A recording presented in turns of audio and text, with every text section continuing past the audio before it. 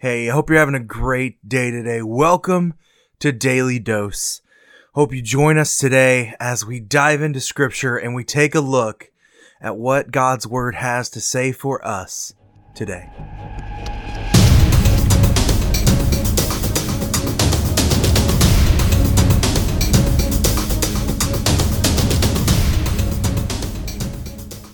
Hey, how are you doing today? It is October 8th and welcome to Daily Dose.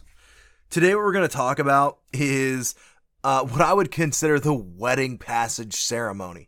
I don't think there's been a single wedding I have ever attended where this passage has not been shared. And I'm not going to use it in a wedding context. I'm actually going to use this in a little bit of a different context, but the context remains similar to For King and Country song called The Proof of Your Love. I hope that you've heard that song. If not, go and listen to it. Listen to that song today and allow it to encourage you. Because just the chorus of this just hits me. It says, "Let my life be the proof of your love. Let my life look like you and what you're made of. How you lived, how you died. Your love is sacrifice. So let my life be the proof of your love." And I love this song. I love I think we've sung it. If not here, I guess I've done it in previous churches.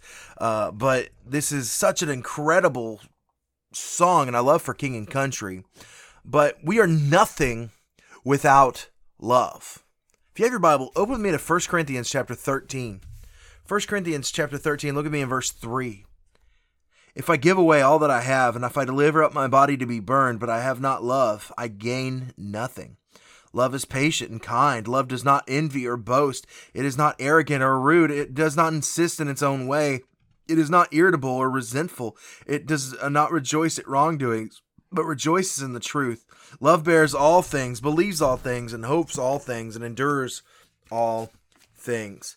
So this is the wedding verse. If you've ever been to a wedding ceremony, you've probably heard this. The pastor will present this at some point of the sermon to talk about how love should be selfless. And well, that's true. Paul is talking about this in the context of this. But what I want to focus on in that verse 3, if you give away everything, if you have given everything that you have away, but you don't love, you've messed the point. You've understated the power of love. In fact, D.L. Moody writes that God hates the great things in which love is not the motive of power, but he delights in the little things that are prompted by feelings of love. And I love that quote from Moody because it's so true. Because we see this, what many have tried to call a hymn from Paul about his prescription for solving the sickness of the world, and that's just love.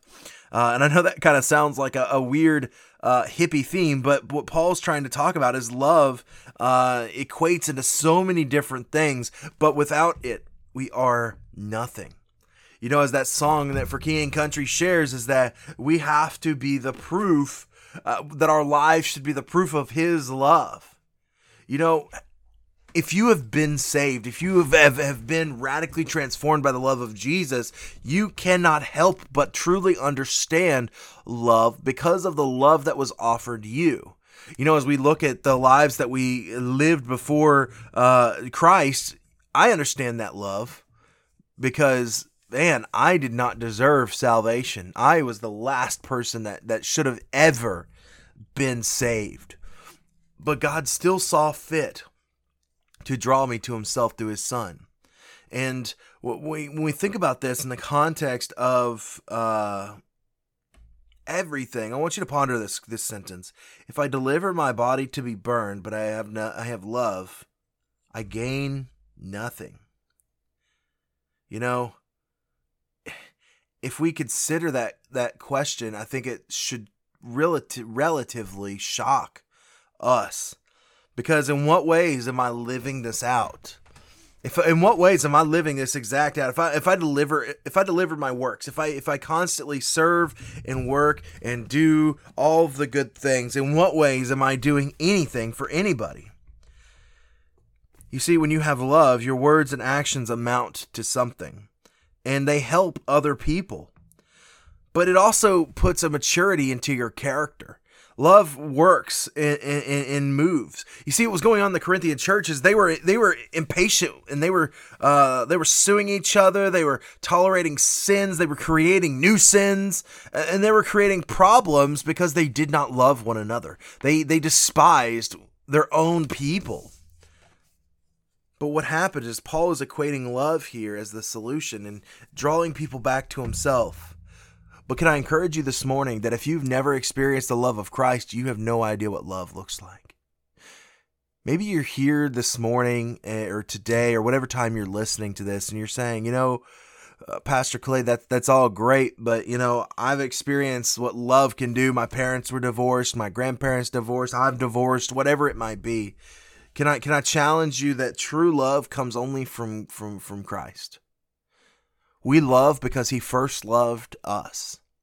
That is the only reason that we can begin to comprehend this complicated emotion such as love, is because he loved us. Can I tell you today that he loves you? And because of that, find your love in him. Hope you have a fantastic day, and I'll see you tomorrow.